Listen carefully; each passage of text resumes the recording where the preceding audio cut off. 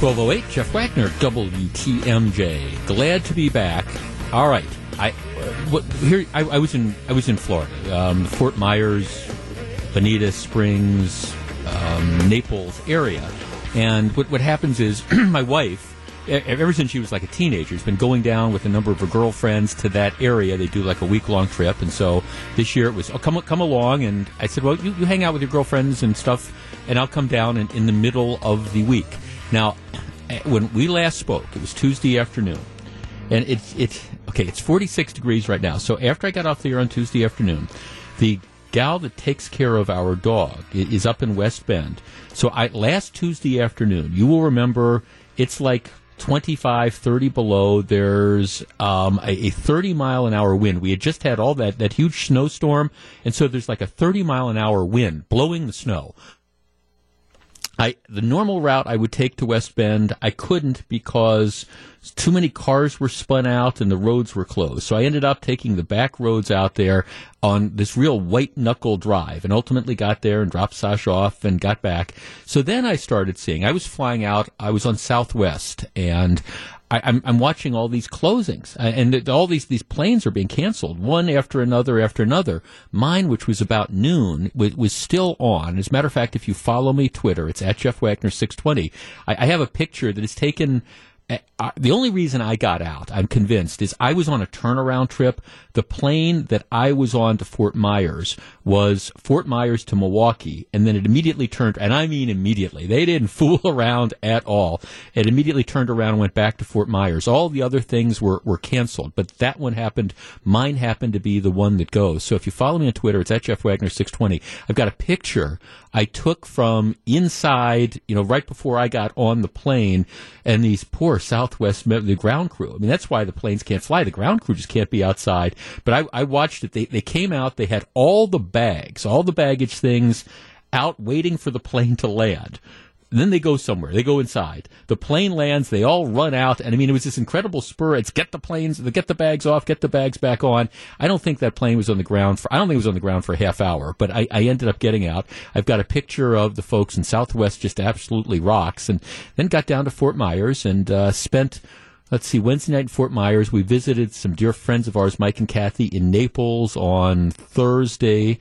And then hung out in Bonita Springs on Thursday night. Friday, we went over to Sanibel and Captiva Islands, which is just beautiful. And there's a picture of my beautiful wife and I. We're on the beach at Captiva, which is one of the lands. It's like Fort Myers Beach, and then it's Sanibel, and it's Captiva, outside an internationally famous place called the Mucky Duck.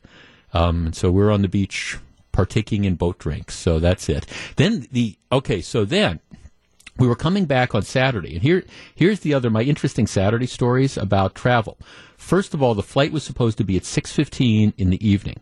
Well, I start getting notifications from Southwest that the flight is delayed and delayed and delayed. I'm trying to figure this out. Well, what happened was, early, and you perhaps read about this, Saturday morning at the Orlando airport. Orlando is one of the busiest airports in the country because everybody flies to Orlando to visit the mouse. And they've got a hotel in the airport. I mean, it is physically in the airport. And apparently a TSA agent had gotten off work, had gone up to one of the top floors in the hotel, and had killed himself, jumped off the balcony, landing in the atrium of the airport. Which is right, if you know the Orlando airport, it's right before you go through these gates. So what they had to do is they had to, evacuate the airport, move everybody around. The FAA put a ground stop on all the planes coming into or leaving Orlando. So the way, as it turned out, the flight that I was on at 6 o'clock at night was originally supposed to be Orlando to Grand Rapids to Fort Myers to Milwaukee. And the first flight, nothing went in or out, so the crew sat on the ground for 4.5, 5 hours. And don't get me wrong, it's a tragedy that the guy killed himself in that fashion. And yes, it was a little bit of an inconvenience. But what it really struck me, and this is perhaps the larger point, all right, you have a guy who kills himself at the airport in Orlando at 9:30 in the morning. And that's, again, it's a tragedy.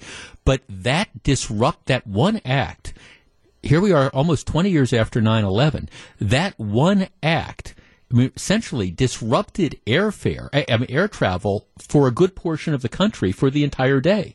Any plane that was going into or out of Orlando was delayed by 4 or 5 hours. Several flights, I guess, were canceled just because of the timing of it. And I mean, it then you think, boy, if there was something bigger that happened, and again, I'm not minimizing the fact that the man's dead, but if there was something bigger that happened, you wonder if air travel would be paralyzed. It just showed the vulnerabilities of the system. But ultimately, the flight's supposed to leave at 6. It leaves around 10:30 or 11, so we get back. And then it was sort of like I think God was kind of punishing me or teasing me a little bit for getting out bailing on the 40 below weather.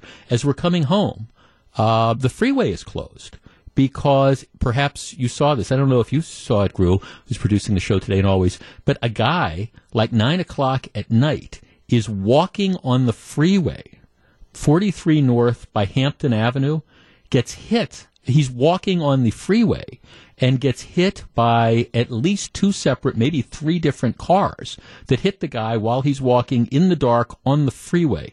And it wasn't like a stranded motorist. They still don't know the story, but so the whole freeway is closed. So we're kind of winding those. Anyhow, got back about 2 o'clock in the morning, and so that's why I watched the Super Bowl, but it was a little bit groggy doing it. But it is very, very good to be back. I appreciate Scott Morris filling in for me, and you want to talk about, again, just the difference. This is, when I got to Fort Myers on Wednesday, there were all these people that were complaining. Everybody was it was like 55 or 60 degrees and kind of overcast. And they were apologizing, it just hasn't been warm, it's been crummy here. And I kept saying, it was 50 below with the wind chill. I've had 100-degree swing in temperature. This is fine to me. But here, now it's 46 degrees. My wife thinks I was exaggerating things because I said, boy, did you pick the right time to get out. We had this monster snowstorm over the weekend and then freezing and 50 below. And we get back on Saturday night, Sunday morning, and it's in the 40s, and 2/3 or at least half of the snow that was here is gone. And I think I'm getting this look like, you were just making this all up because you wanted sympathy. No, I wasn't making it up. But here it's 46 degrees. It's almost, if you include the wind chill factor, it's almost been a 100-degree swing here in the space of 6 days.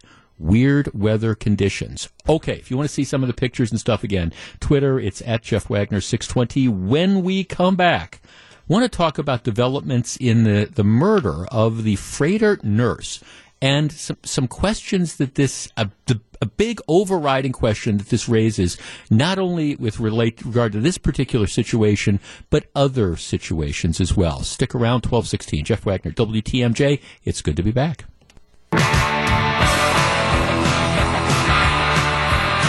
12:19, Jeff Wagner, WTMJ. All right, let's get started. The story that has actually gained all sorts of national attention is this horrible story. The woman, her name was Carly Bodrin, 33 years old. She was a nurse practitioner at Freighter. And the bigger point here is that this happened at Freighter. And this is the point I'm going to raise. I think it could happen it could happen anywhere, which is the larger issue. But everybody knows the story by now. If you work in a hospital, you come and go at odd hours of the night. It's not uncommon for doctors or nurses to, be leaving in the middle of the night. It's not uncommon for people visiting patients to be leaving in the middle of the night. I have done that on more occasions in that very parking garage at Freighter. And I can tell you, there's more times than I wish to count that I've been visiting somebody, and it's 2 o'clock, it's 3 o'clock in the morning. So it is not uncommon for people to be in the parking garage at odd hours. According to the criminal complaint that has been filed, she was, of course, murdered on Friday, January 25th. And the person who has been charged in connection with that is a guy named Kenneth Freeman. Now, let me just say this at the outset. People who are charged with crimes are presumed innocent until proven guilty. So technically, when I use this guy's name, I'm supposed to say alleged. So anytime you hear me mention his name, insert the word alleged. State has to prove he's guilty beyond a reasonable doubt. Well, everybody knows the story now. They found her body And I apologize for being graphic. I do. But they found her body under her car, which was parked weirdly in a particular parking structure. She had been beaten. She was frozen to the ground. They tried to revive her. They failed. But it wasn't her parking structure. Now, here, according to the criminal complaint, there is a surveillance video from where she parked, parking structure 5. And according to the criminal complaint, about 1 o'clock in the morning, she was leaving work. She exits the elevators on the 2nd floor. And again, I can picture this exactly. So, according to, again, the complaint, this is all caught on video because they've got surveillance cameras. Freeman, that is the alleged murderer, was seen standing behind a concrete pillar as she walks towards her car. The video shows that Freeman stepped out from behind the pillar, briefly spoke with her as she kept walking to her vehicle. Now, you can imagine this. It's like, okay, it's 1 o'clock in the morning. I'm in this semi-deserted parking garage, and I've got this wackadoodle who's now popped out from behind a concrete pillar and wants to talk to me. Well, I don't know if she exchanged anything with him, but she keeps walking on. What happens next is he starts to follow her, first walking and then running. This is on camera, apparently. He knocks her to the ground, kicks or stomps her head and neck almost 40 times, according to the complaint. And this is all caught on camera. So this woman is being beaten, and it's being caught on surveillance cameras.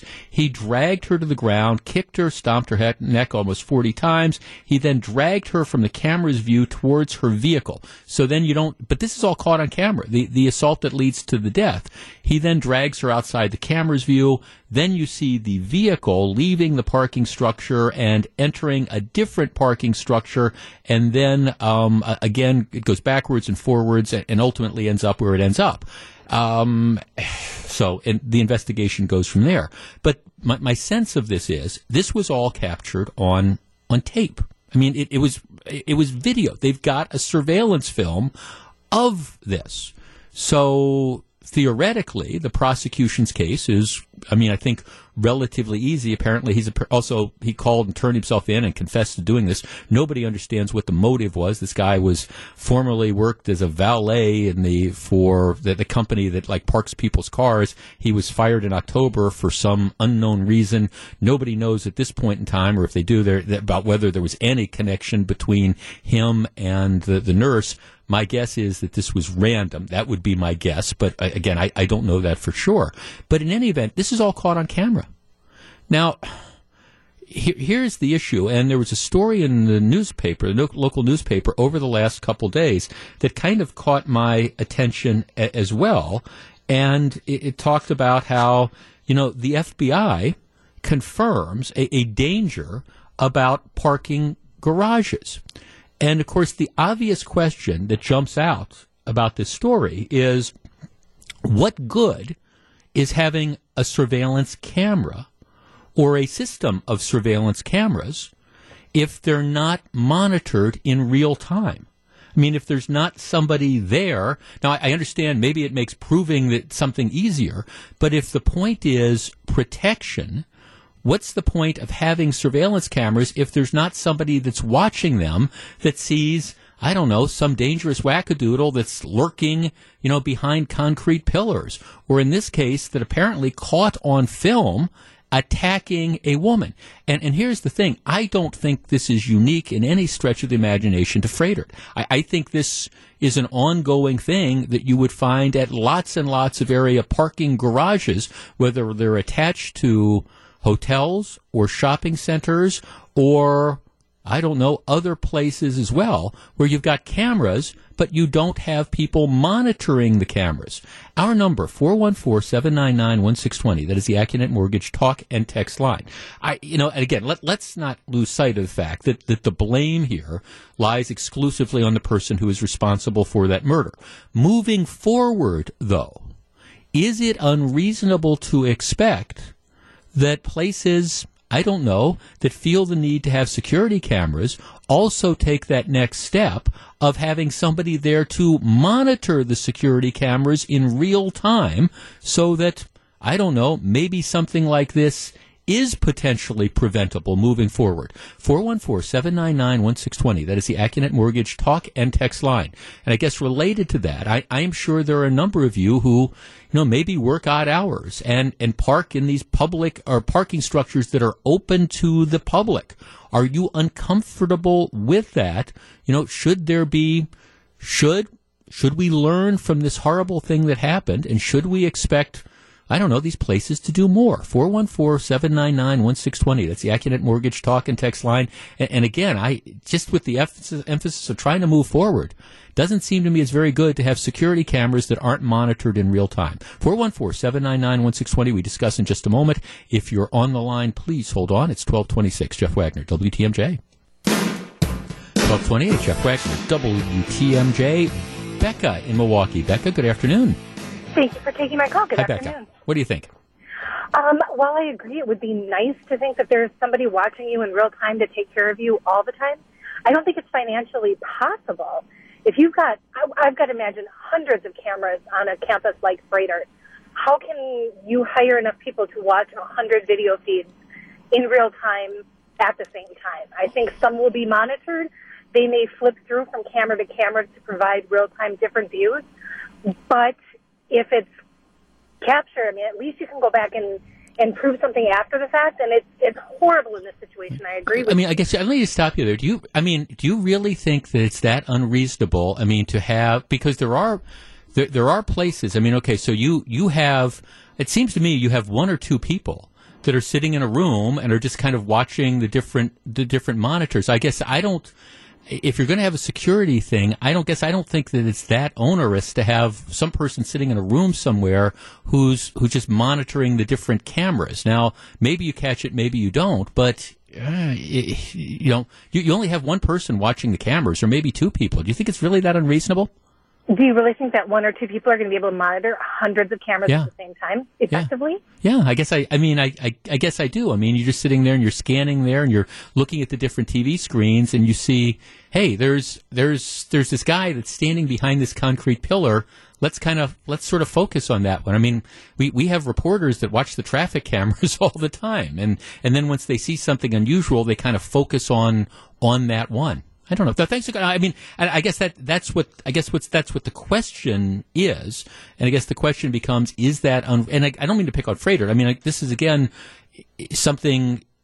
Do we expect? Should you expect there to be 24/7 some degree of on-site security? And it seems to me monitoring cameras is quite candidly a lot more effective than having some people driving through the different parking lots. That I think is something that you could say, hey, is that really going to be effective? All right, 414-799-1620. A lot of great calls on the line. We pick it up right there. 1235, Jeff Wagner, WTMJ. Let's move out of a hospital setting, and let's take a college campus. And let us again say you've got a large parking structure that is open to the public, and you have people coming in and leaving 24/7. Maybe if you've got cameras all over the school, I think maybe you prioritize what you watch. Yeah, but I guess a parking garage it's open to the general public. That's one where I think it would be one of my priorities. And again, this story, this horrible story out of Freighter, to me, it's not about Freighter necessarily. It's about this larger issue, because I don't think what they do is any different than what other places do. And you really do get the idea that there is a huge vulnerability when it comes to these parking garages. And I understand some people are saying, well, no, Jeff, you don't understand that the cameras aren't there to try to catch people real time or prevent assaults. It's to deal with liability issues, or it's to help maybe solve a crime after the fact. Well, okay, wonderful, but should we maybe rethink that whole thing? Lucy on the west side. Lucy, you're on WTMJ. Hello. Hi there. Hi, I've been terrified of parking lots, those big ramps, ever since I read the case that I'm sure you read in torts class in law school about the girl that was raped in the Marcus parking lot, and they got off because of assumption of risk. It was a civil suit. Anyway, I digress. But those places are damn scary. Yeah. Well, especially in the middle of the night. It's one thing. It's one thing in a parking garage at 7 o'clock at night when there's lots of people around, but 2 o'clock in the morning or 1 o'clock in the morning or whatever, yeah. Okay, here's what I think. I think your idea is fine. Go for it.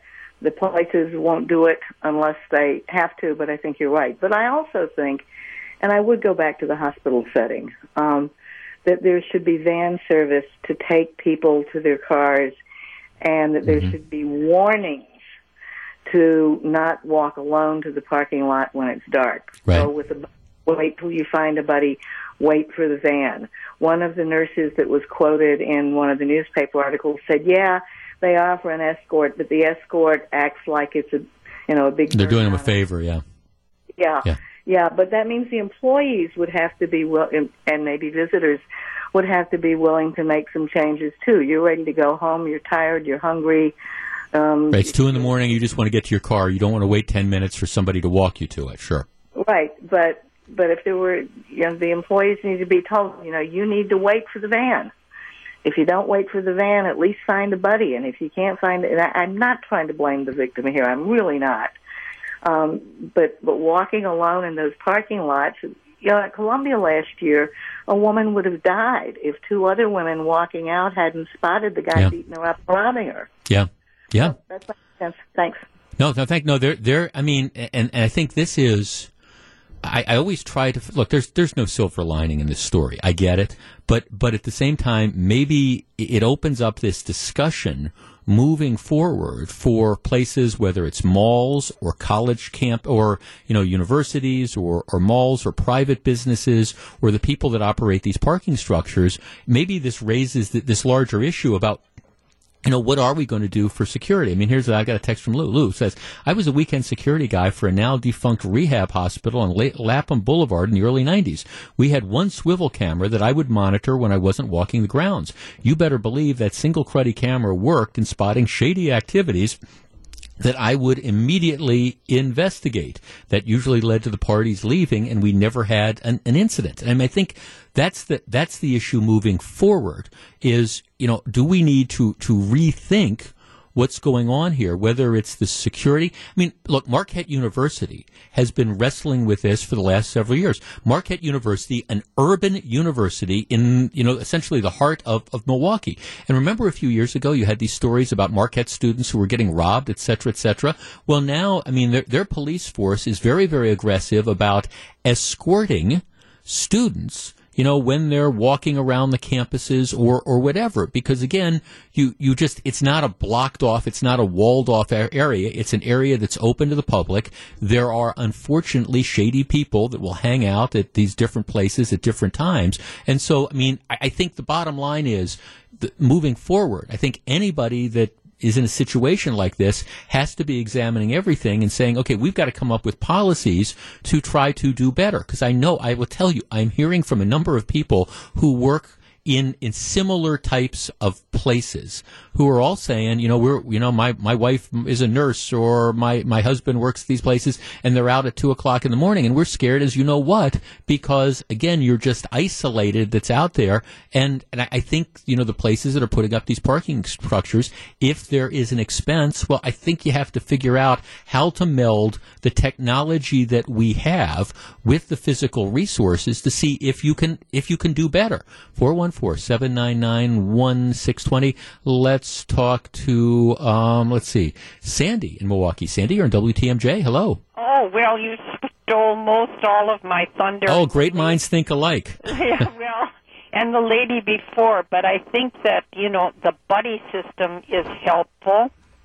And if they're going to have those cameras, then they should have someone, if it's a parking structure, let's say 4 floors, they should have a little house in that structure where there's somebody there that's constantly monitoring that particular floor. Mm-hmm. But if I'm correct, the gentleman, Right, the murderer. The murderer. The person who murdered this young woman, right, he worked there just a short time beforehand. He had worked there in October. Right, he was fired in October. Yes. Yeah, and you don't know if he took kind of a liking to her and she didn't.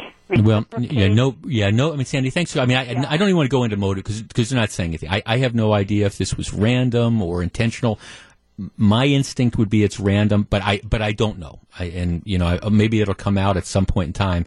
All I know is that it's a tragedy, and when you look at these types of stories, I mean, one of the things that struck me the whole time was, can we learn from this to make sure that something like this doesn't happen again? And again, I go back to my basic premise, and I'm not the guy who killed the woman. He's the one that's responsible for this. But if they have him on tape doing this, you do kind of wonder, all right, why can't we go that extra step? And look, and I understand, for example, at a hospital, you've got this giant campus out there, and you probably have a couple thousand cameras. Well, I'm not talking about, putting monitoring a camera that's necessarily in some isolated hallway in some building that's closed down. But that's different than the parking structures that are out there.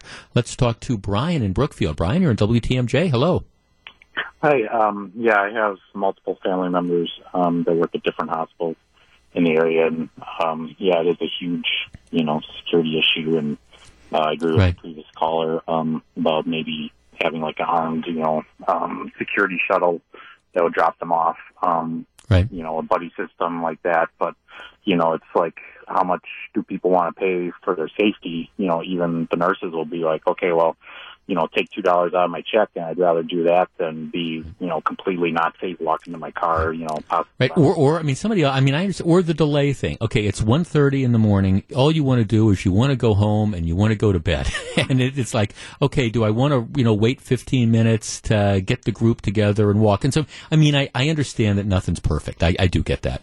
Right. So thanks. But and again, here's another text. Jeff, my sister, a nurse practitioner in a Wisconsin city that is not lacking in crime, told me the security at her place of employment is being completely and totally reevaluated now. Jeff, my daughter works at Freighter, walks a distance to her car. I went to Cabela's yesterday and bought her pepper spray. She is glad that I did. Again, it's just... You try to figure out, is there anything positive that can come from this? And the answer is, I don't know, other than I think if I were any hospital, if I were any university, if I were places that, had, again, parking lots that were open to the general public. Like we have a parking lot here, and they've got cameras up there, but it's not monitored, but the parking lot is closed. It's a gated thing. You need a card key to get in and get out. It's not perfect because I guess somebody theoretically at night could be hiding behind somewhere, and when a car leaves, somebody could, run in through the gate. Oh, okay, so it's not perfect. But again, where I park, it's a locked off area. You need card keys to get in. These parking structures, whether it's at Mayfair or at Southridge or wherever, they're just open to the public, and I think we got to do a better job. Maybe that's the lesson that comes from this. 1245, Jeff Wagner, WTMJ.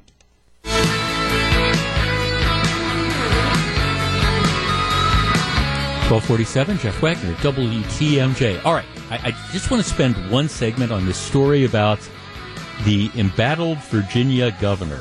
And let me just say this. Every Republican in the country should be hoping that the Virginia governor digs in his heels and refuses to resign, because the story about him posing in blackface in 1984 in this photo, that will, to the extent that people have used these old examples of questionable judgment and inappropriate costumes, to the extent that people have used that as a weapon against Republicans, as long as this guy is the governor of Virginia, that issue is off the table. It's one of the reasons why I think ultimately he's going to have to go, just like Al Franken. Remember Al Franken, who was taking the pictures of him pretending to grab the woman? Ultimately, he had to go because all the other Democrats got together and said, hey, we want to talk about this Me Too movement, and we want to allege that the Republicans don't care about sexual harassment. We can't have that picture of you out there. The same thing, I think, is true of the Virginia governor. I know a lot of smart people say, oh, he's going to stay and doesn't think it can get any worse. Well, I think he's politically toast, and I think the Democrats are going to unite to force him out because, again, as long as he is the governor, that the issue of, Republicans are racists kind of goes off the table. Now, everybody, I think, probably knows the story. He's in medical school, 1984. This picture on his yearbook page surfaces of him, presumably in this heavy black face, standing next to someone who is dressed as a Ku Klux Klansman. All right? So the sequence of events is that he initially comes out, when this thing first surfaces, he comes out, makes a statement, apologizes for this, says he's not going to resign. Then on Saturday, and I was watching this from Florida, he has this news conference where he says he's now come to the conclusion that he doesn't think this is him. And so he's still appalled. And even though he was in other blackface dressing like as Michael Jackson at some point in time, he doesn't think this is him. All right. So that's the story. I don't want to talk about, we've discussed this from similar things from many angles. Should there be a statute of limitations on bad behavior, et cetera, et cetera? That's not what I want to talk to you about. You know, Gru, who's producing the show today and always, what my reaction when I'm listening to the Virginia governor was? Here's the deal. All right, there's a joke about the 60s that if you remember the 60s, you probably really weren't there. All right, so I was not a child of the 60s. I was a child of the 70s, and I had been out of law school 2 years by the time 1984 rolled around. This guy was in med school, so I assume we're approximately the same age in general. All right, I know 1984 was 30-plus years ago, okay? So we're about the same age. If in 1984 I had gone to a party dressed, let's forget the wisdom of this. In 1984, if I had gone to a party dressed either in a KKK outfit or in heavy blackface, I would remember it. Okay, I would remember it. Now, I might say, if somebody came up with a picture like that and said, this is Jeff Wagner, and it's on Jeff Wagner's yearbook, I don't think Marquette University Law School had a yearbook, but here's this picture, it's on there. And it'd be one thing, I might be able to say, well, I never saw the yearbook, I don't even know if we had one, but I would remember whether or not in 1984, I dressed in blackface, or I would remember if that was a costume or not. And so I would have been in a position initially to say, yes, this was me, it was a party, it was bad judgment, blah, blah, blah, I'm sorry, et cetera, et cetera. Or to say initially, I don't know where this thing came from, I don't know who this is, but it's not me. But that's not what the guy said at first. He apologized for it. His response initially wasn't, this isn't me. Our number, 414-799-1620. That is the Acunet Mortgage talk and text line. I don't want to talk about resignation or not. He'll decide that. I think ultimately he's going to be forced out. But I think the guy is lying through his teeth. I refuse to believe that if you went to a party, senior year of med school, dressed in that costume, that you would not have immediately either been in a position to say, yes, that was me, or no, it wasn't me, as opposed to, well, I was just kind of shocked. I was flabbergasted. 414-799-1620. That is the Acunet Mortgage talk and text line. When he now says, that's not me, after initially apologizing, do you believe him? 414-799-1620. That is the Acunet Mortgage talk and text line. I'm sorry. I'm just not selling what this guy is. I'm not buying what he is selling. I would remember, and I think most people, in your 20s, if you went dressed like that, one way or another, whether it was appropriate or not, you would remember that. 414-799-1620. And now this kind of second or third day denial, well, upon further reflection, I don't think that's me. I'm not buying it. 414-799-1620. Are you? We discuss in just a moment. 12:53. Jeff Wagner, WTMJ.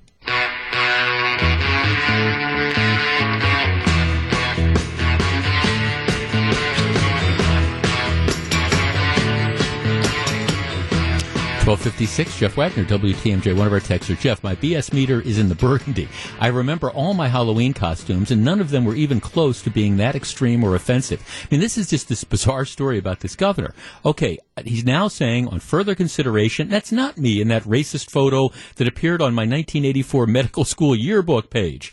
But again, it's this stunning news conference where he admitted, yeah, I went dressed as Michael Jackson, and yeah, we did this kind of like moonwalk, and he was going to do the moonwalk for reporters until his wife, I think, like kind of grabbed him, and That's one of the reasons to have your wife at those things to stop you. But this is just so bizarre. Virginia governor on Friday apologizes for appearing in a photograph that featured a man in blackface and a second person in a Ku Klux Klan robe. He didn't say which costume he was wearing, but he said, "I could not undo the harm my behavior caused then and today."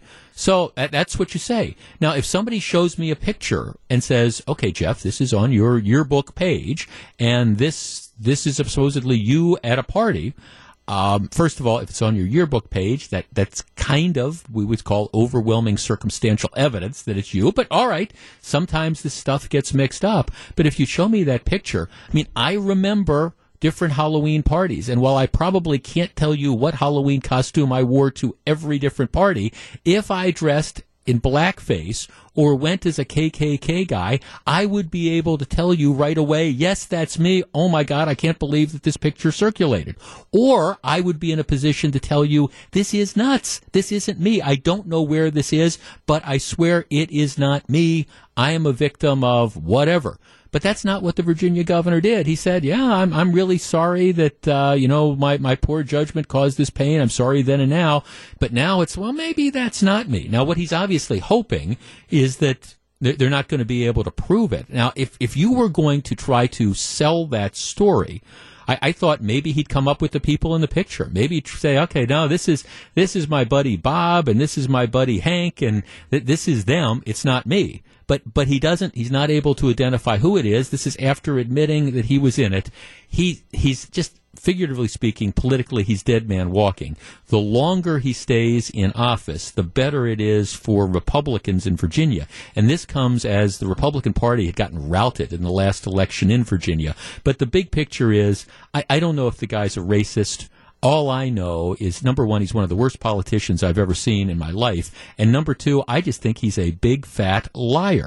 12:59, Jeff Wagner, WTMJ. Hey, when we come back, I want to talk about Super Bowl ads, but from a different perspective than you're probably going to hear anywhere else. Stick around. 108, Jeff Wagner, WTMJ. Eric, hang on around for just a minute. Were you surprised that Super Bowl drew the lowest ratings of the last 10 years? No, me neither. I mean, number one, people hate the Patriots. So unless you're but you're not going to tune in necessarily. They don't have a fan base outside of the Patriots fans. I mean, it's not like people root for the Packers because of Aaron Rodgers. You know, people root for the Cowboys. So nobody likes New England unless you're a New England fan. And the Los Angeles Rams, they've been there with their 2 years. They don't have a fan. In LA, They don't even care about them. So I mean, it's no surprise. Okay, Eric. This is, I mean, I understand that for the day after the Super Bowl, this is the ultimate cliche question on every radio talk show in the country, but I assume you watched the ads. I did. I'm not going to ask people which ads they liked or not, but since you're sitting here, were there a couple ads that you found were memorable or that you particularly liked? Yeah, the one that really stuck out to me was the Bud Light ad that also had Game of Thrones connected to it. Right. You know, that's getting a matter of fact, I want to talk about a Bud Light ad in just a minute, but that's getting a lot of attention for. Okay, well, you're talking about the one where it's a joust, and the Bud Light Knight is jousting, and he's cocky, and he's going to win, and he ends up getting knocked off his horse, and then they squish his head. Right, which, by the way, is a parody off of a Game of Thrones episode. Right. And then all of a sudden you hear the Game of Thrones music, there's a dragon, you're like, oh, okay. And then they promote the upcoming And then the season. dragon just, torches everything. and you want... It's like, what's going on Okay, here? well, there is actually, the Wall Street Journal has a really interesting story, the background of that. Okay, see, the whole dilly-dilly thing that Bud Light had, that's kind of a takeoff on Game of Thrones. Mm-hmm. That kind of goes back, not that they say dilly-dilly, but that's kind of that's where that sort of comes from, is a knockoff on that. And apparently HBO and the Game of Thrones people were looking for a product to go into, to do like one of these joint sort of promotions on. And they considered all sorts of different things. And so then they settled on Bud Light. But the deal breaker was, you got to kill the Bud Light Light. that was apparently it. And so Bud Light initially said yes.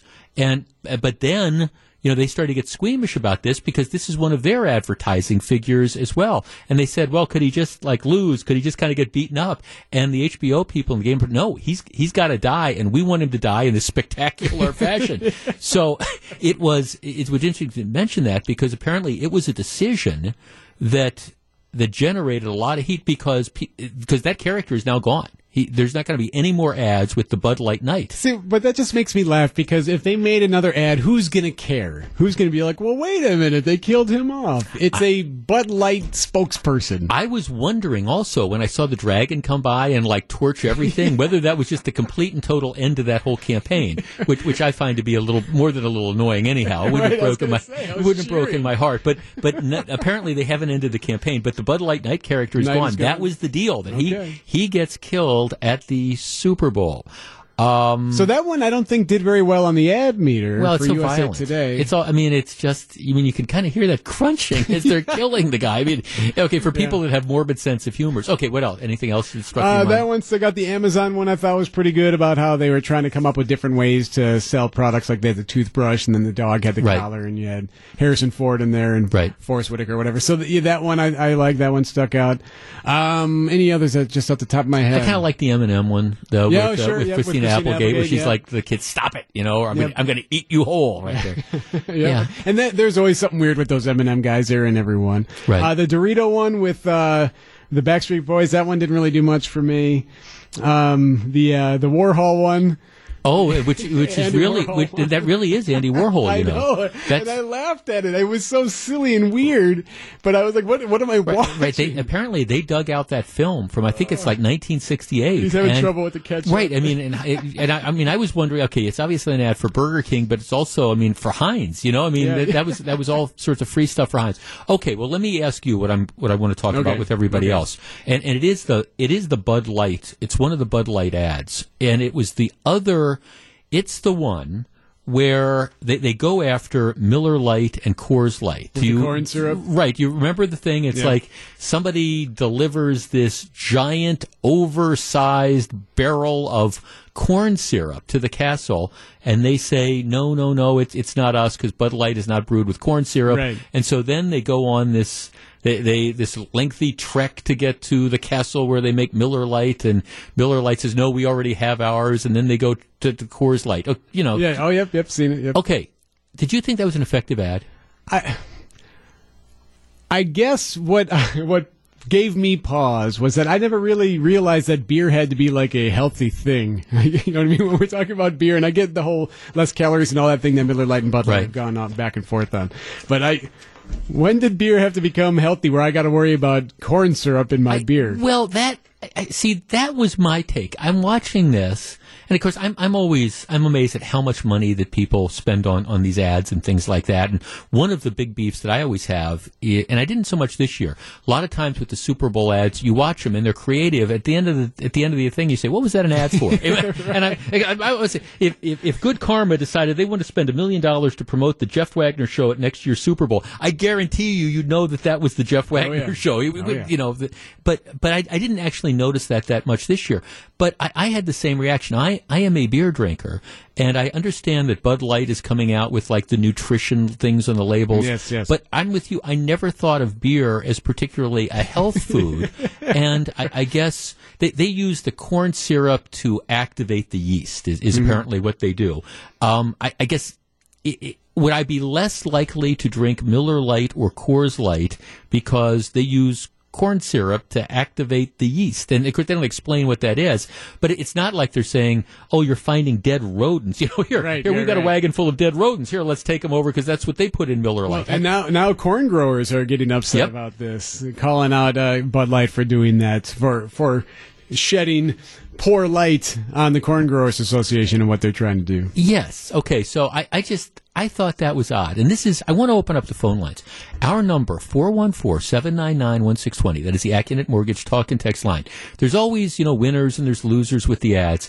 That ad, if you saw it, a direct attack. And by the way, Miller Lite doesn't advertise during the Super Bowl. I mean, they don't spend that money. I mean, this was, by doing this particular ad, you gave your principal competition, you gave them I don't know, number one, a lot of attention, and you also gave essentially all this free publicity that they're getting by being talked about on programs like this the following day. But maybe I'm missing something. 414-799-1620. That is the Acunet Mortgage talk and text line. This particular Bud Light ad, the one that went after Miller and went after Coors, I get it's Miller Coors, but Miller Light and Coors Light, that went after it saying, okay, they're using corn syrup in their beer.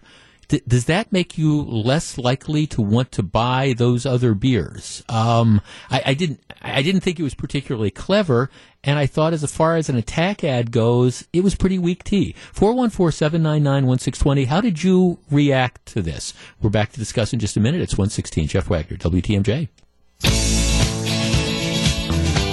1:19. Jeff Wagner, WTMJ. Okay, here's the internal email from Miller Coors. And look, I'm not carrying water for Miller Coors. I just thought it was a dumb ad, that Bud Light ad where they're now talking about like corn syrup. And candidly, somebody said this on one of my tweets, I actually thought it would have been good if the Game of Thrones dragon had come over and just like incinerated that whole big train. We could see if like corn syrup like bursts into flame. But here's what they say. This is Miller Coors. Not one single Miller Coors beer uses high fructose corn syrup. Foreign-owned AB InBev has decided to intentionally mislead the American consumers to think it's used in Miller Coors products. Corn syrup is used, which is different than high fructose corn syrup. Corn syrup is used while Budweiser uses ripe rice syrup. It's an inferior product. Corn syrup is not the same as high fructose corn syrup. Miller Coors does not use any high fructose corn syrup. Yeah, so this is like one of these political ads where it's just, I don't even know if it's true. I'm not sure we're past on the truth meter. And that's always been my understanding. They don't put it in the beer.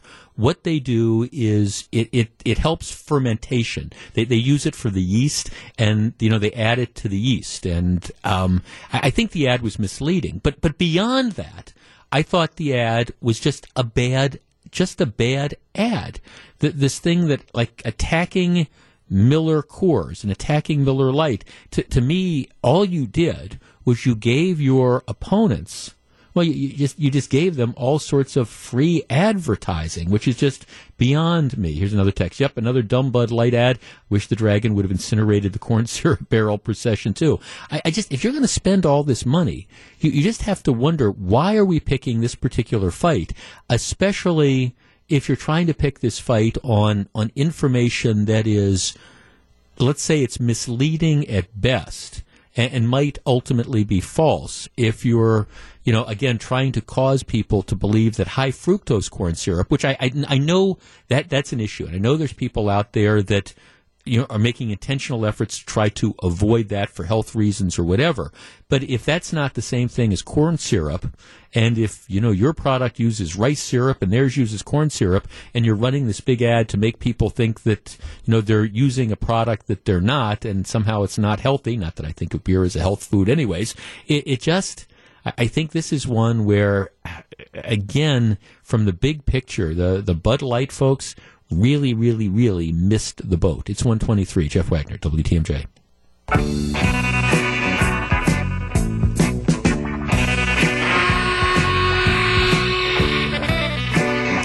1:25. Jeff Wagner, WTMJ. One final thought on that ad. Jeff, the ad was misleading and made me angry. I'm a brewer.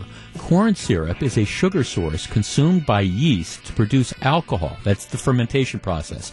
In the same way, rice is used by Budweiser. To suggest there is corn syrup in the final product is ludicrous.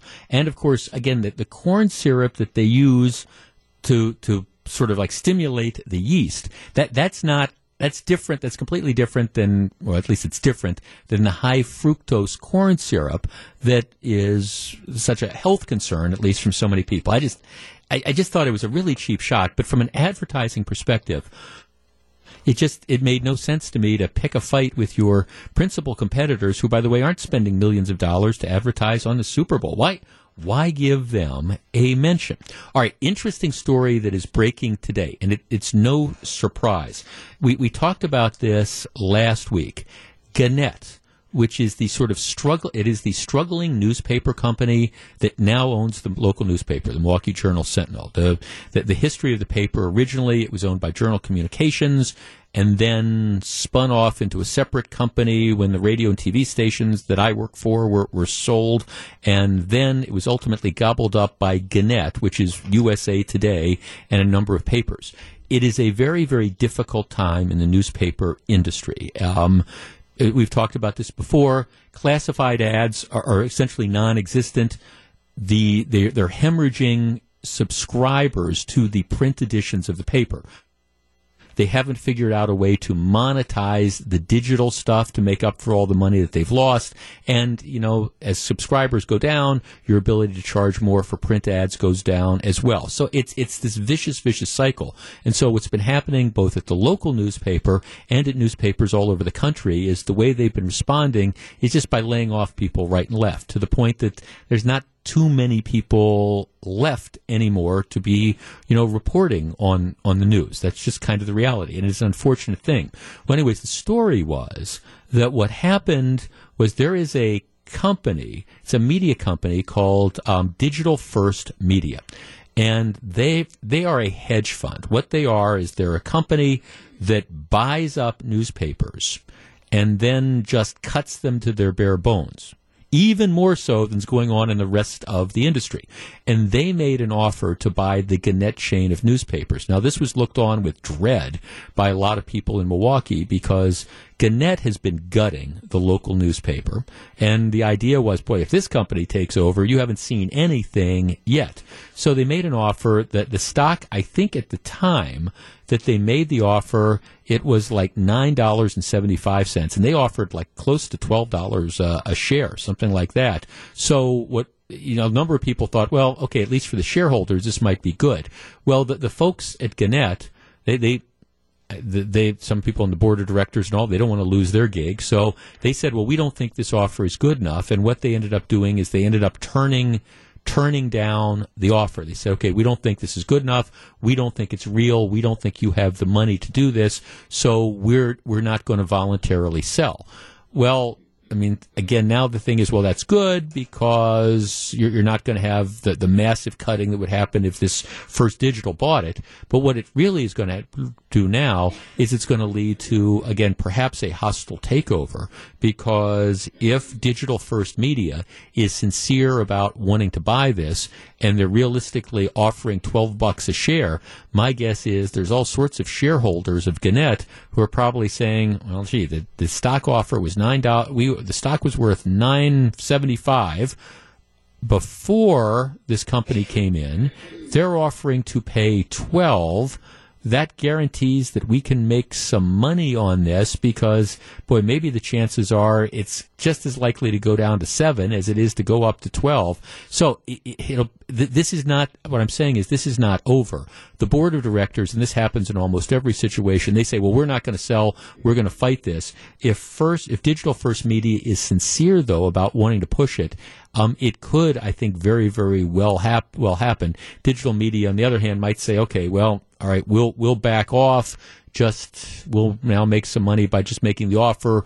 We made some money because we've raised the share price. Be interesting to see how this plays out. But for people who thought this was a done deal, the answer is no. For people who think that this means that nothing's going to happen and the newspaper's not going to be sold, well, the answer to that is no as well. All right, when we come back, I want to switch gears. And I sent this out and a link to this story out on my Twitter account. You can follow me at Jeff Wagner 620. It is the rallying cry for Democrats for the 2020 election. It is Medicare for all. I don't think you know what that really means. And I want to explain it, and I want to discuss it with you. Stick around.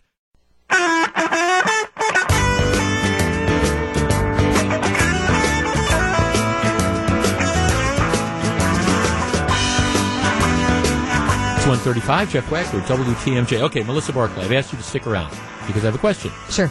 And we don't talk about this. This is kind of like my producer Groove's behind the glass window going, can you tell Melissa what you're going to ask her? And the answer is no, I don't. You don't. All right. Okay, we're switching gears. This is not an embarrassing question, I don't think. You have health insurance, right? Mm-hmm. All right. Are you happy with your health insurance? That's a good question. I would say no. Okay. Tell me why. Well, I think there are a lot of high deductibles nowadays. Mine isn't really that high, but I think it does, I guess, I don't go to the doctor as often as I would like to. Okay. If I have a certain problem or a condition, I'd like to go to the chiropractor a little bit more. Okay. But I can only afford so much. So yeah, that's kind of the thing. I mean, it's not horrible insurance, but I would like you'd like the things. deductibles to be a little bit lower. Correct. As far as the overall access to doctors, though, and care and things like that, you satisfied? I think so. I don't go to the doctor honestly that often. Okay. So just yearly exams, stuff like that. Okay. So I'm fairly happy with that. Okay, good enough. All right. See, that wasn't that well. All right. Painless. Now I bring this up because in 2020, I predict that anybody who ultimately secures the Democratic nomination for president is going to be running on a platform that includes Medicare for all. That was, that's, you can call Medicare for all or socialized medicine or whatever. But Medicare for all essentially involves taking the private insurance world out of the whole healthcare thing. So, you could call it socialized medicine or whatever. So you won't get your insurance through private companies. The government will have a massive bureaucracy that will determine, what's covered, what's not, what the deductibles are, what they aren't, et cetera, et cetera. So you will get all your insurance, all your health care will be through the government. They estimate that the cost, it will increase federal spending by at least $2.5 trillion a year. $2.5 trillion. And that estimate might be low because the estimates that come up and say 2.5 trillion, that's based on saying, the government could do things more efficiently than the private sector could, and we'd be able to have cost savings here or there or the other. Well, maybe not. So 2.5 trillion increased federal spending is kind of like the low end of that. Now, here's why I bring this all up. Right now, if you look at the insurance, if you look at the way healthcare is passed out, 55% of people in this country get health insurance provided through their employer. So, you work for the place like I do, the employer pays a pretty good percentage of the cost and you pay for the rest. And by the way, I'm very pleased with our insurance. I mean, I think the folks at Good Karma and the folks at Scripps who I worked before, I think have done a really good job. I am satisfied. There's a reasonable deductible. Once you satisfy the deductible, everything's covered. But 55% of people get their insurance through their employer, who then contracts with a private insurance provider. All right? On top of that, 19.5% of the people in this country, let's round up to 20%, they get their insurance through Medicaid. All right? Another 16% get their insurance through Medicare. So Medicare, services about 16% of the people. But here's the interesting deal on Medicare. Of the people that are eligible for Medicare, about a third, about 33%, they don't get Medicare. They get Medicare Advantage. Now, Gru, you probably, since you're a long way off, your eyes glaze over when you hear Medicare and Medicare Advantage. Medicare is the program for people 65 and older that's run by the government. Medicare Advantage is an alternative to Medicare that is run by private insurers. So it's people who have opt-out's the wrong phrase, but as an alternative to Medicare, they're getting private insurance through Medicare Advantage. Why would they do that? Because in their particular situations, it might cover more than Medicare offers. There might be added benefits to that, et cetera, et cetera. So even among the people who are on Medicare, a third of them don't have Medicare. They have Medicare Advantage, which is run by the private insurers. So you start adding this up, And what we find is that the number of people who are on Medicare are actually, percentage-wise, relatively small.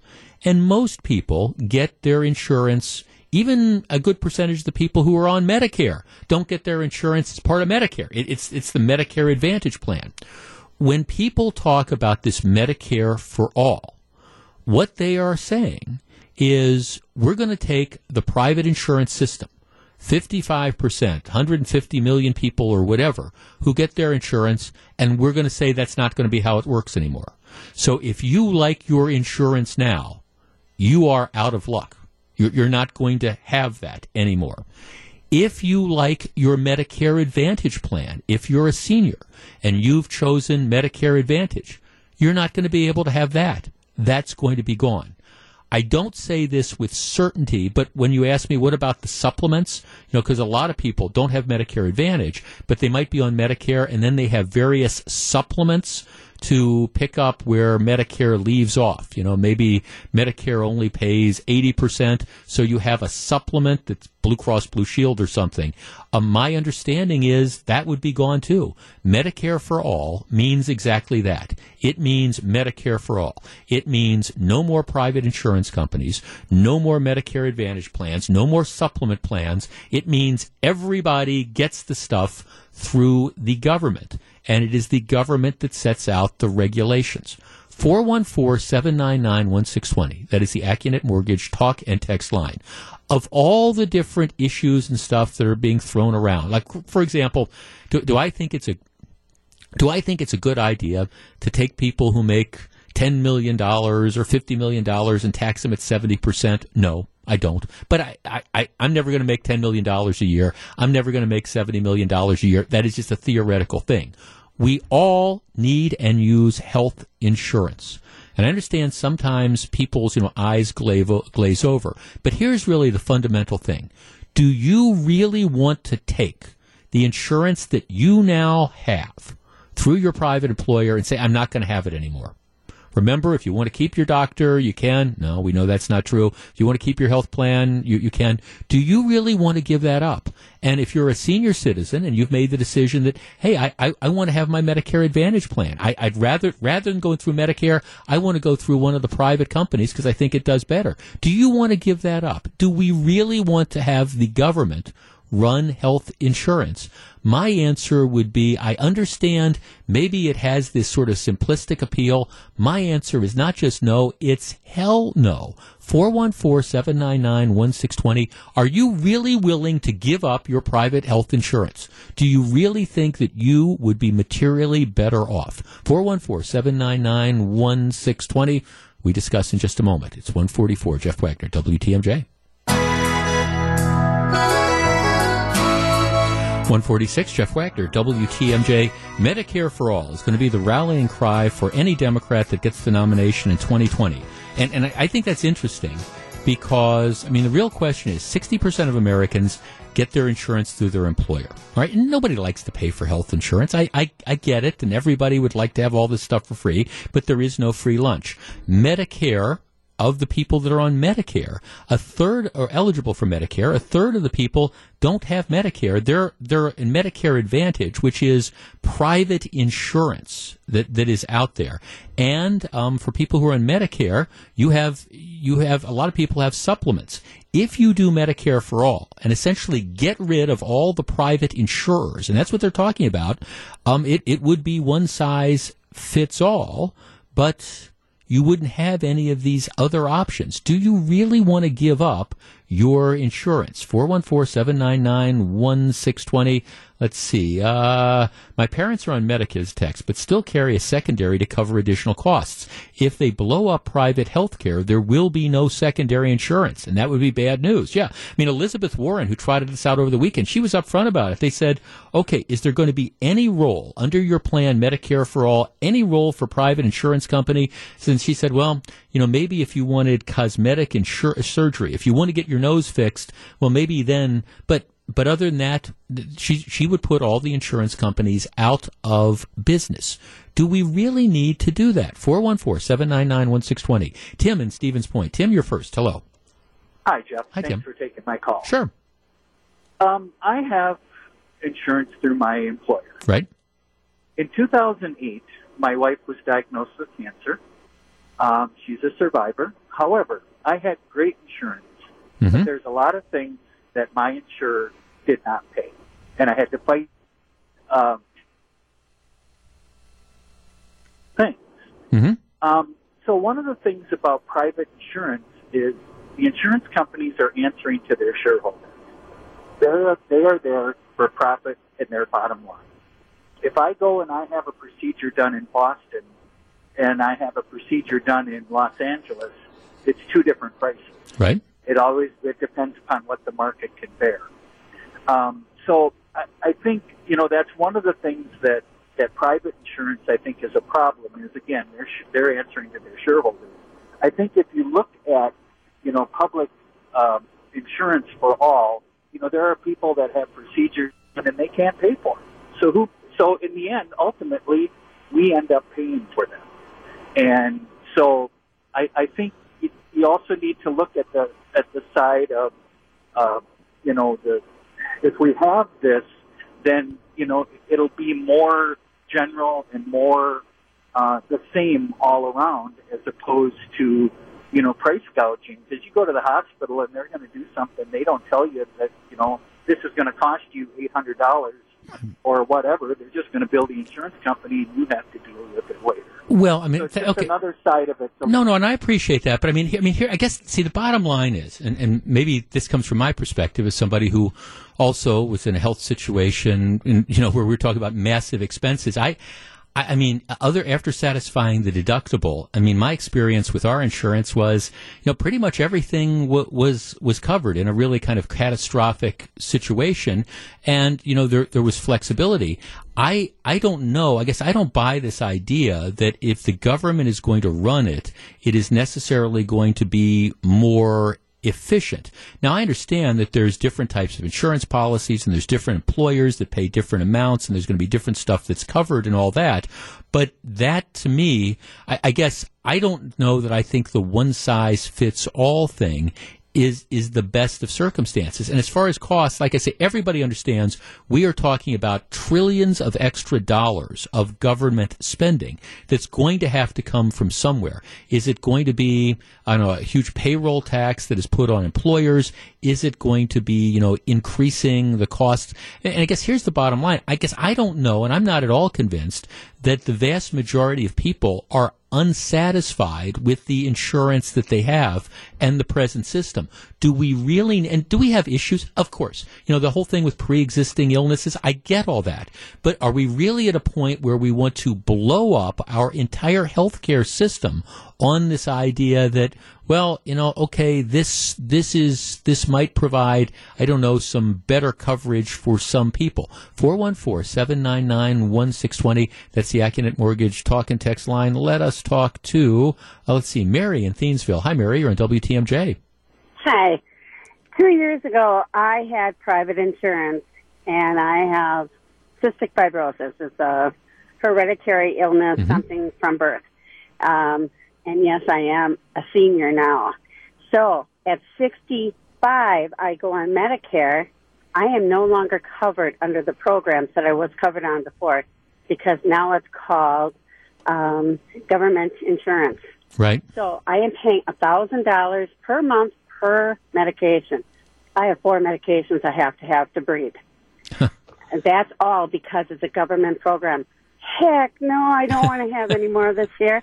I would go back to my old insurance in a heartbeat. Yeah, It'd be a lot better. Well, and see, and I think a lot of people are like that. To me, and I don't want to turn this into the lengthy discussion of the difference between like Medicare and Medicare Advantage, but there's a lot of reasons why more and more people are jumping on the Medicare Advantage plans as seniors because that's private insurance as opposed to Medicare itself. Right.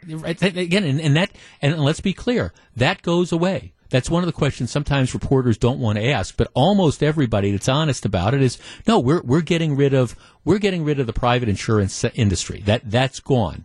Hi, Jeff. I am a Medicare recipient. Of course, I pay for it every month. I also have a supplement, Anthem Blue Cross Blue Shield. There's no way that I want private insurance done away with and to leave it to the government. All you have to do is look at the last government shutdown to even consider that. The current government cannot manage to govern, much less be responsible for my health care and that of the people that I love. That's how I see it. 153, Jeff Wagner, WTMJ.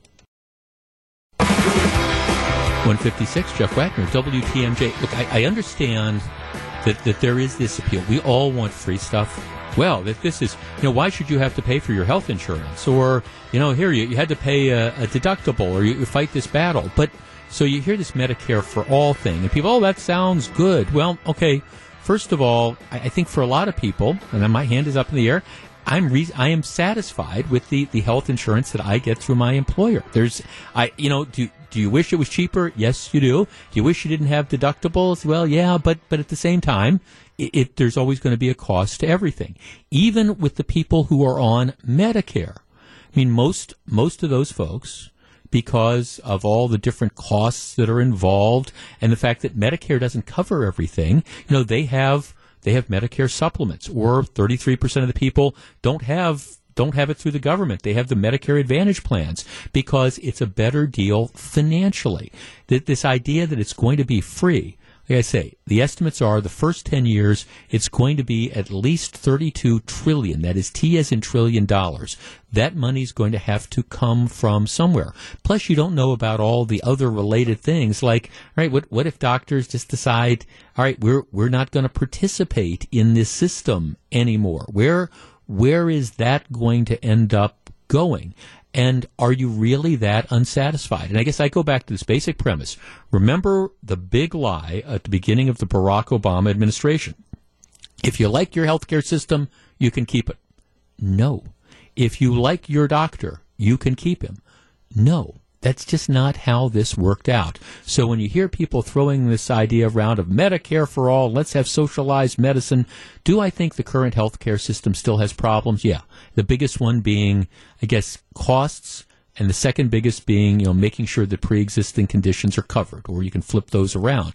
But can't you deal with that without blowing up the system and turning it into a government-run program? Because candidly, Medicare might be great, but does everybody need to have Medicare? Does everybody want to have it, given the fact that a good percentage of the people who are on Medicare choose to have something different? It's 1:58. This is Jeff Wagner. When we come back, well, we're going to talk about a high school basketball issue, but before that, the city of Milwaukee finally decides to do something that I have been talking about since I started this radio show. The question is going to be, what took them so long, and why are they still dragging their feet? Stick around. 1:59, Jeff Wagner, WTMJ.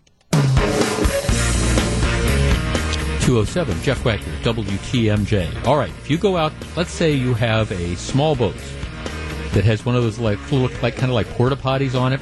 You go out into Lake Michigan, and you take that little porta potty and you dump it into Lake Michigan with just a little bit of stuff that's in the porta potty. And the Coast Guard catches you, or the Department of Natural Resources catches you. You are in a world of hurt. You will be fined. All sorts of bad things will happen to you for polluting the lake. And you know what? I have no sympathy. You shouldn't be dumping your porta potty into Lake Michigan.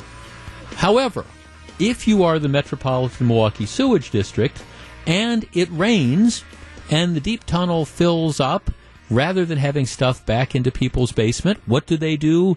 They dump thousands of gallons of sometimes, blended sewage. Now, I don't know about you, but, we've told this story before. If I'm in a bathtub and there's a bunch of water, I don't want to have, that water also be occupied with blended stuff, meaning, some of those floaters from people's toilets or things like that. I don't mean to be graphic, but you don't want to be with blended stuff is dumping poop into Lake Michigan, and they've been doing that for years.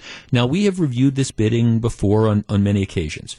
The biggest problem that you have, what we used to have all sorts of sewer overflows. It would rain hard and the sewers would overflow or they'd back up into people's basements and cause millions of dollars of damage, and that is unacceptable. So the idea was there was one of two ways that you could go.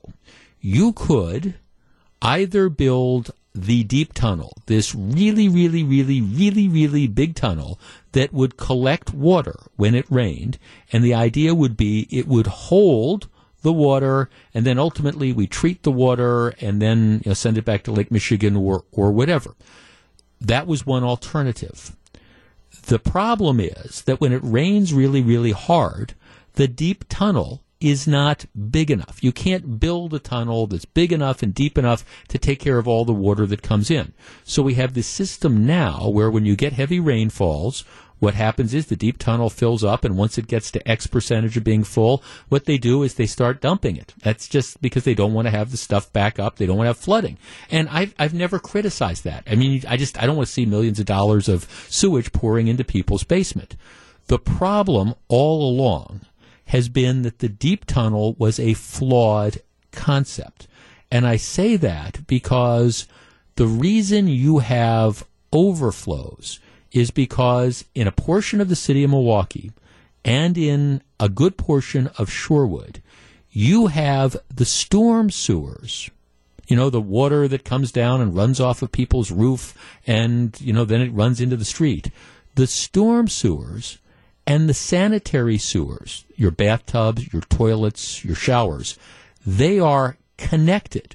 And so all the water from people's toilets, for example, the sanitary sewers, that mixes in with the water from the storm sewers, and it all goes into the deep tunnel to be treated.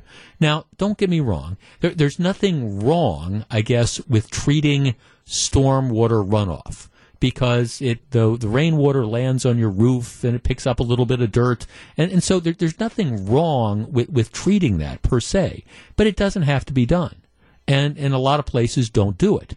In contrast, the stuff from your sanitary sewers, well, that needs to be treated.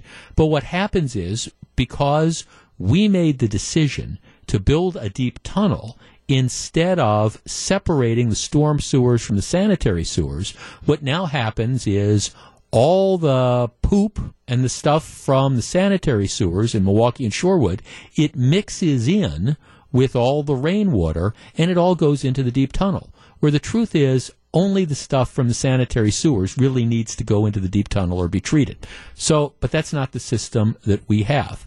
And because of that decision that we made years and years ago, that we're not going to separate the storm sewers in Milwaukee and the storm sewers and sanitary sewers in Shorewood, we've been stuck with this deep tunnel. And I never, like I say, fault the deep tunnel folks, the folks at MMSD, when they do their dumping or their blending or whatever. They're doing the best they can with a system that is inherently flawed. The answer, and I've argued this for years and years, all along, has been simply to bite the bullet and to separate the storm sewers from the sanitary sewers in Milwaukee and Shorewood. Matter of fact, I sent out a tweet. You can follow me. It's at Jeff Wagner 620. And one of the people that responded was my dear friend Bill Barra, who used to be the news director at Channel 4. He retired about a year ago. He was vice president of news in Tampa. But he sent me this note. He said, this issue you're going to be talking about, that was the first story I covered when I was a reporter at WTMJ4, and that was in 1975. So, I mean, this is not a new issue. This is something that's been known for decades and decades and decades. But we have this deep tunnel that works fine most of the time. But it doesn't work well when you get the heavy rainstorms. And then it results in this massive pollution of Lake Michigan. And again, I don't fault the people at MMSD. They're doing the best they can with this flawed system. They're doing what they have to do.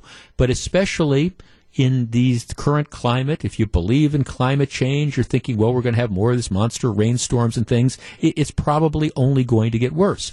And we being the city of Milwaukee, has never wanted to spend the money, and Shorewood, which is willing to spend money on pretty much every cockamamie idea there is, but they've never wanted to spend the money to do what's needed to be done all along, which is to separate the storm sewers from the sanitary sewers, so the storm water that doesn't need to be treated doesn't have to pour into the deep tunnel. And the stuff that does need to be treated does.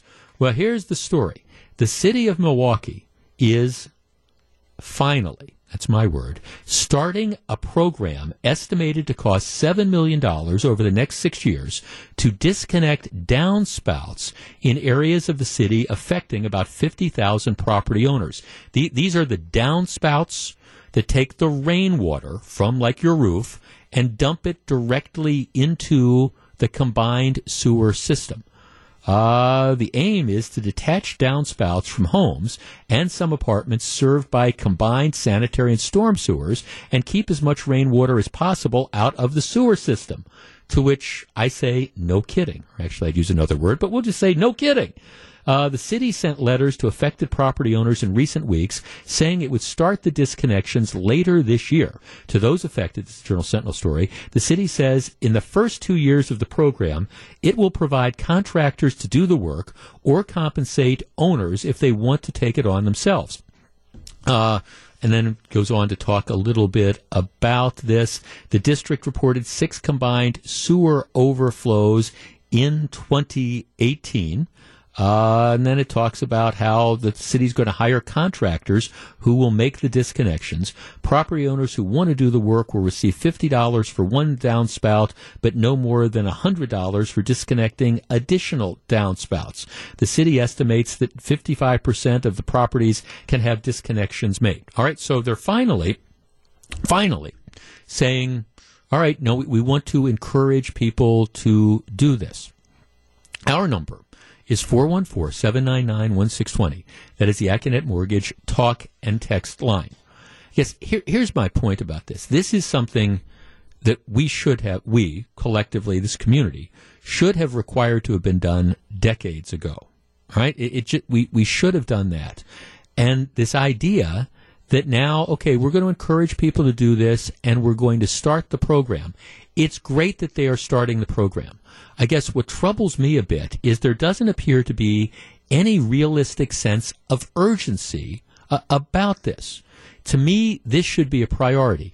And especially if we're talking $50 for a downspout, and if you've got multiple ones, up to $100. I mean, look, given all the things that we spend money on around here, this is chump change. It's absolute chump change. Shorewood still doesn't have its act together.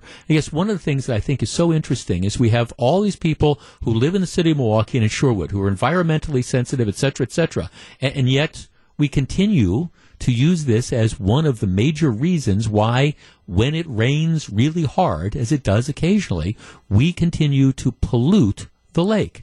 This should have been done decades ago. And I think it's great that they're doing it.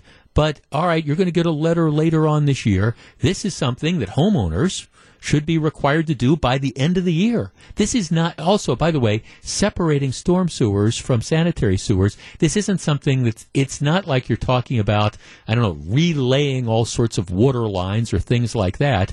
In most cases, my understanding is this is just going to be dumped out into your yard. And there's some places where you can't do it. 414-799-1620. That is the Acunet Mortgage talk and text line. This, to me, is so incredibly over. Is it a good thing? Yes. I'm glad they are starting to do it? Yes. But baby steps? Why do we have baby steps in this thing? Aren't you tired of seeing Lake Michigan polluted? And if one of the causes, it's not the exclusive cause of overflows, but if one major cause is every time it rains, you have all this rainwater that is pouring into the combined sewer system, isn't it time to get this fixed right away? 414-799-1620. We discuss in a moment. 218, Jeff Wagner, WTMJ.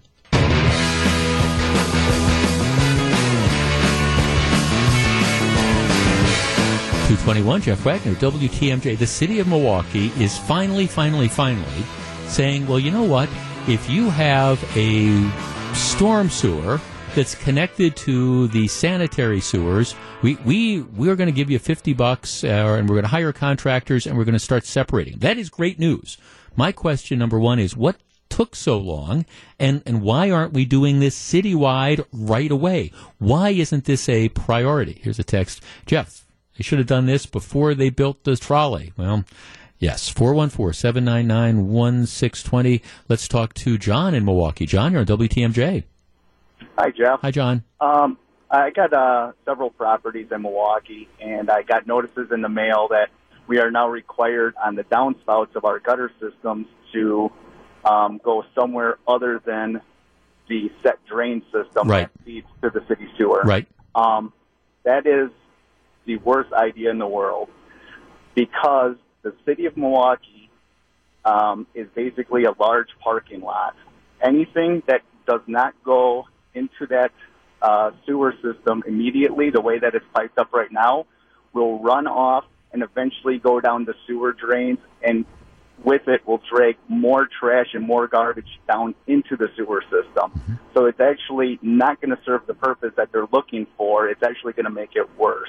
Well, see, and a lot of people would disagree, and they say what the idea is that the ground will soak up a lot of that water, just like that, and that's the plan before they completely replumb. It's let's have the ground soak it up. I would agree with you if all the properties in Milwaukee had lawns. Mm-hmm. Most of them, especially on the south side and the north side, where the housing population is very, very dense, they don't. It's concrete all the way around these houses. Right. And these houses are literally feet apart from each other. Now you're asking yourself to dump your rainwater directly onto your neighbor's house because it's literally 2 feet away. And they're going to be complaining because now they have water intrusion issues in their basement because you can not go directly down to the sewer system anymore. Well, and John, thanks.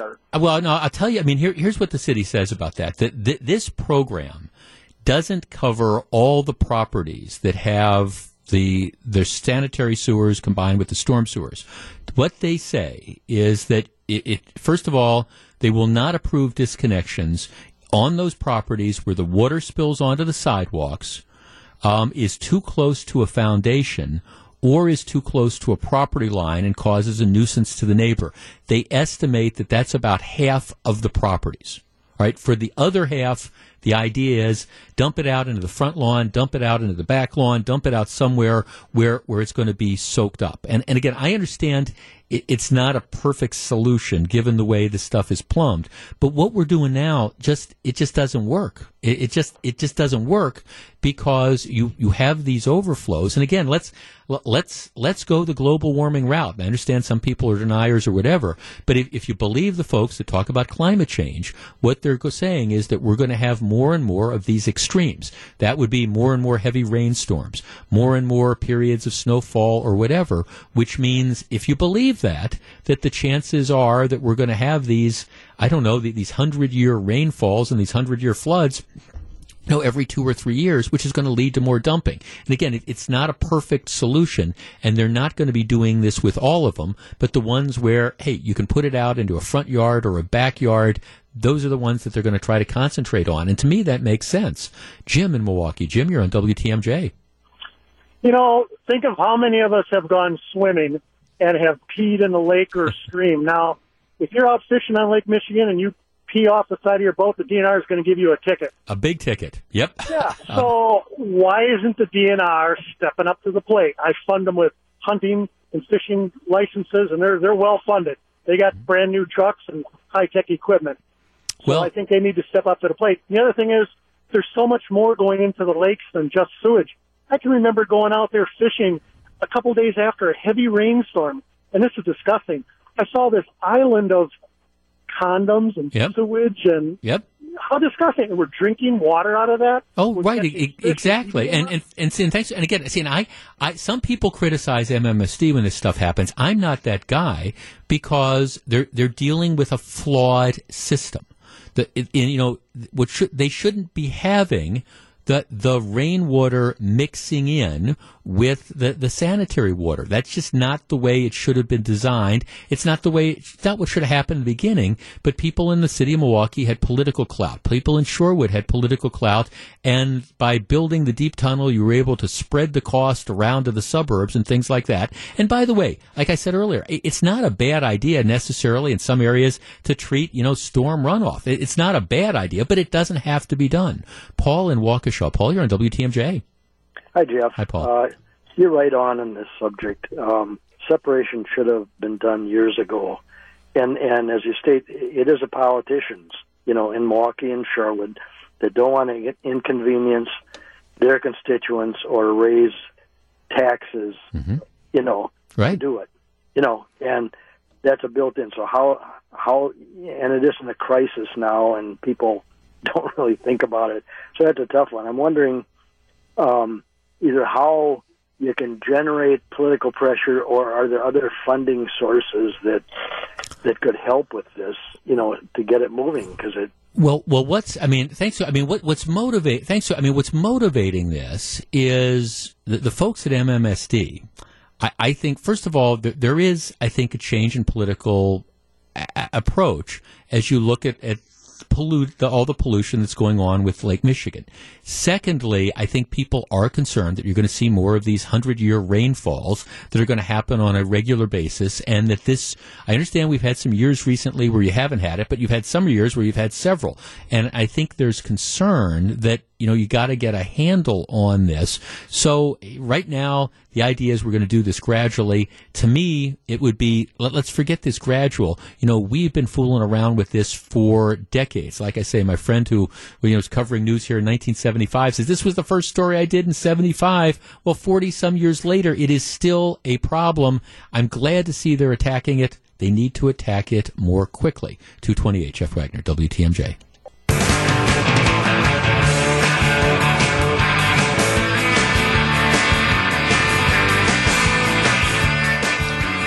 2:35. Jeff Wagner, WTMJ. All right. I'm a Nicolay Knight, K-N-I-G-H-T, proud graduate, Nicolay High School in Glendale. Nicolay is a basketball, or at least this year, they have become a high school basketball powerhouse. They're a Division II school. And right now, this year, I was trying to figure it out because they had a game canceled last week because of the weather. They're like 15-1. Their only loss came early in the year to a, let's see, where did they lost? A team from Fairfax, Virginia, in a tournament, DC National Hoop Fest on December 9th. So that's the only game that they have lost. They currently play in the North Shore Conference. And let me just give you an idea of what they are doing to teams in the North Shore Conference. Most recently, they played Slinger. At Slinger, they won 81-36.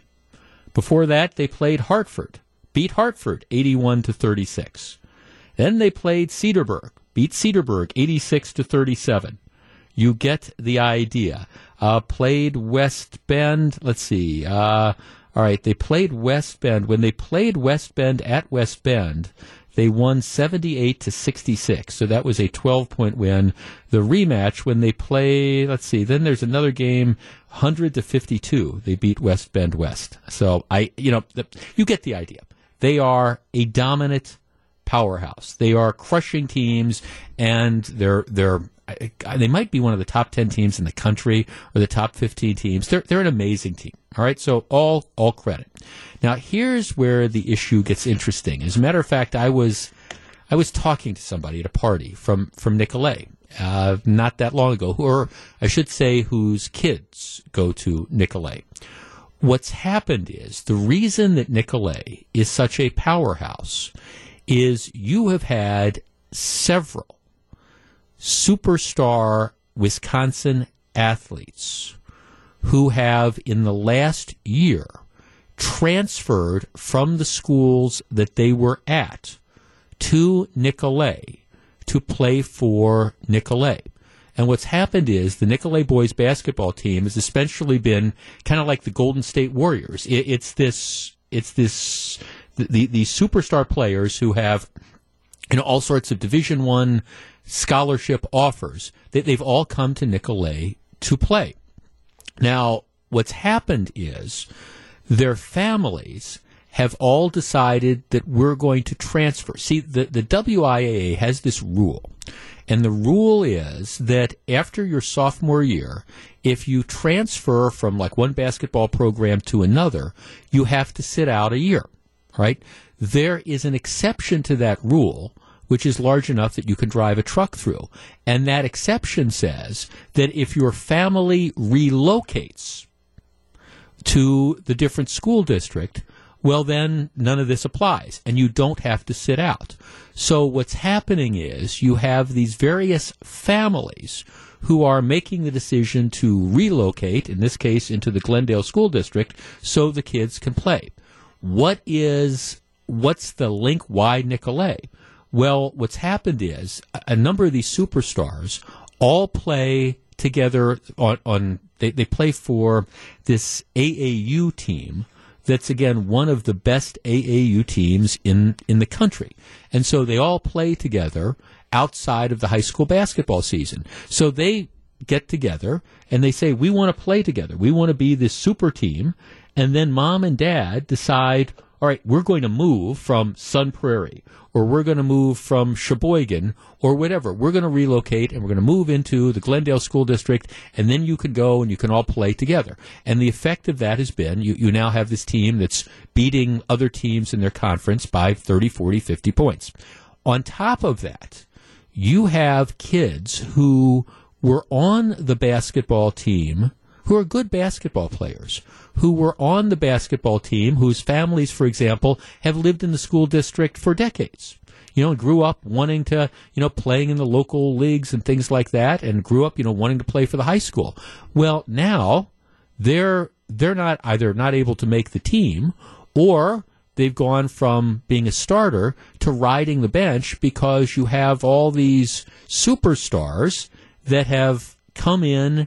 Their families have relocated, and so now they're playing.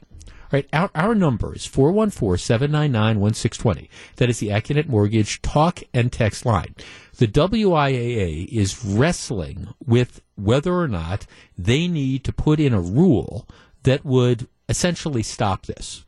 Because, again, normally, in a normal world, you're playing high school basketball, or you're going to one high school. Your dad, let's say you live in La Crosse, and your dad or your mom or whatever, your family gets a better job offer to come and work in Glendale. So, the kid, under normal circumstances, shouldn't be punished because dad gets a better job and decides to move to Glendale, so you move with him and you finish up your last 2 years at Nicolet. Would it be fair to that kid to say, well, no, you can't play because dad got a better job offer and decided to move? All right, but that doesn't appear to be what's going on here. Here you have apparently families that are making the decision that they want to move because, I don't know, they want their kid to be showcased and get a better opportunity for college scholarships, or just, play on a dominant team. It's throwing the competitive balance of schools all out of whack. No question about that.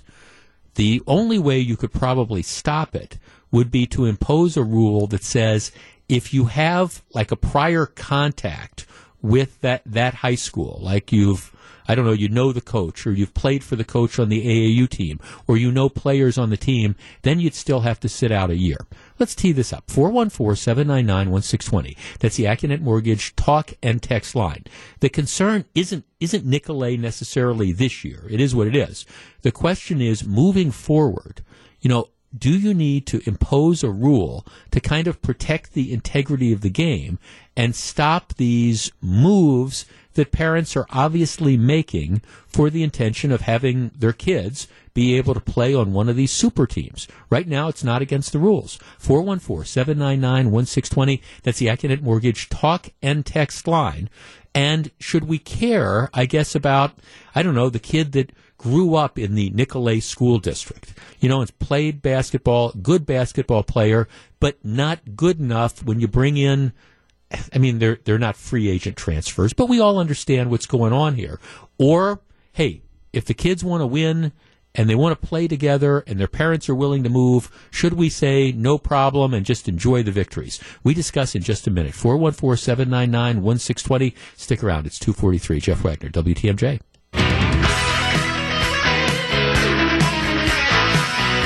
2:45, Jeff Wagner, WTMJ. Let's start with Steve and Nina. Hi, Steve. Hey, how are you today? I am well, thank you. Okay, what do you think? This is the new trend, the parents moving the kids so they can play on better basketball teams and creating these super teams. So my take is, and I've got 3 kids, ages 5, 7, and 9. So already at their age, they're being told that if they don't play in a club sport, they're never going to play when they get to high school. Right. And so this is happening everywhere. And so jumping forward, say, hey, my kids are playing basketball in high school right now, and all of a sudden you've got some superstar that wants to move to your community. Right. And my kid has done the thing the whole way through and done everything he was told to do, and then all of a sudden he's not going to play or she's not going to play. I think it's garbage. Yeah, I think we've lost priority, and we're replacing sports over the experience of, not every kid's going to be in the NBA or be a Division I college athlete, and I don't know. I think we're robbing our kids of the innocence of just being able to play a sport, the bigger picture. Well, that's one of the effects, because there is this kind of trickle down effect that's there. It's like you bring in the superstar. So in your case, Steve, your kid is a good player, but they're not good enough to make the team, or they're going to be sitting on the bench or whatever because they've been displaced as a result of this. I guess at the same time, some people might say, well, that just means your kid needs to learn to be better. Tim in Muskego. Tim, hello. Hi. What do you think? I think that, how's that any different than sending your kid to a better school that's academic-wise?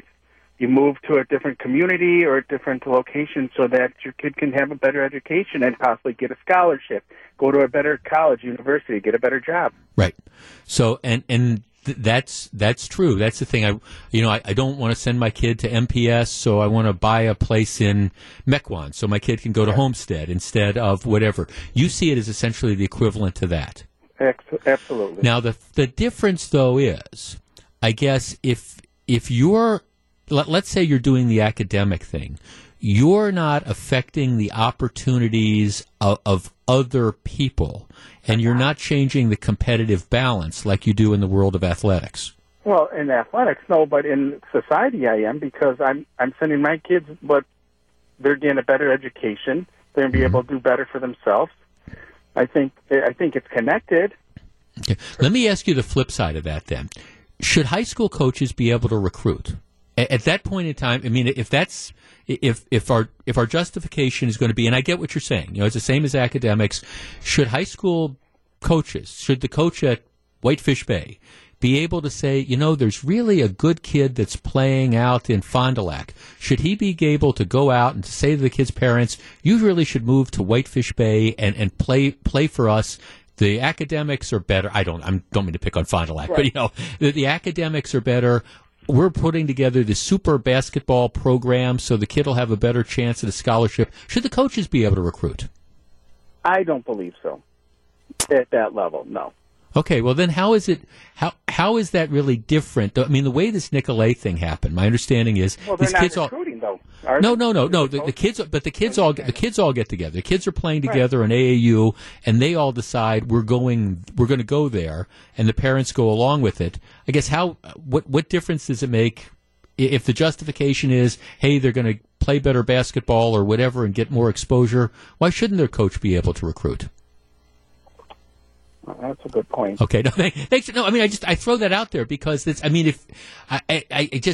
that's going to be the justification, and by the way, I just think this is. I'm not arguing that you need new rules. I don't see how you could impose new rules that would be fair and work out. Because again, how do you decide what the reason why a family is moving? I mean, how do you decide that? I mean, if he makes an absolutely outstanding point.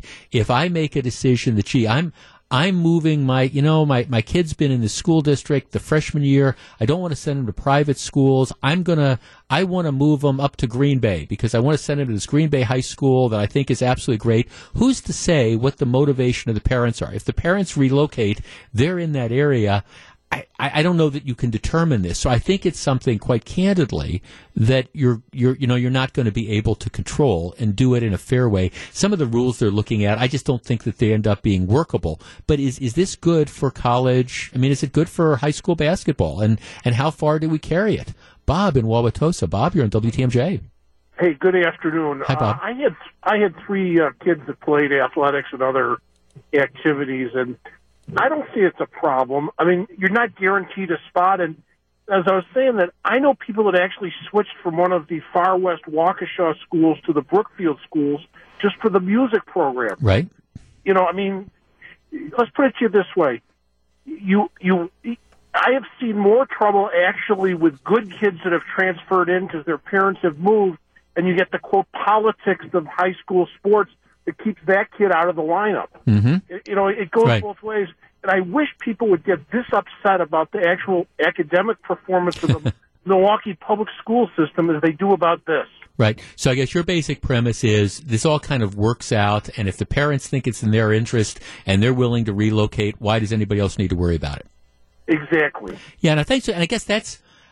Does it bother me that you have these super teams that can get created? Yes, it does to an extent, because I'm not sure how fair it is. And I understand. Believe me, I'm the guy that argues life is tough, get a helmet. Wagner's rule number one. I'm not sure how fair it is that you can have these super teams, these super high school teams built around, we got a bunch of these really good superstar AAU kids, and they all decide they want to play together. I don't know that that's big picture good for the game and good for, high school sports. At the same time, if mom and dad are willing to sign up for this, and mom and dad are willing to say for whatever reasons, and the example for academic is great. Gee, Jeff, you're really into debate. Well, where we live right now doesn't have a great debate program, but, we're going to move you to Germantown because they've got a great debate program. Okay, who's to say if the parents are willing to make that kind of sacrifice, that's fine. And who's to look at their motives and who really cares why they're doing it? So the bottom line is I don't think we need a new rule for this. I guess if this happens on a regular basis and you have the competitive balance, which is just out of whack year after year after year, maybe you need to look at doing something. But there's always going to be these blips. My guess is, this year it's the kids that are at Nicolet.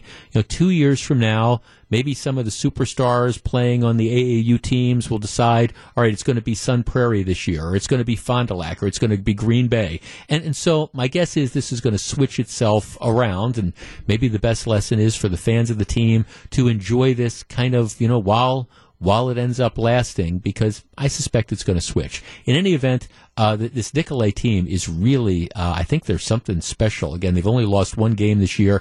Everybody expects that they're going to roll to the Division II championship, and nobody's going to be within 10, 15, 20 points of them.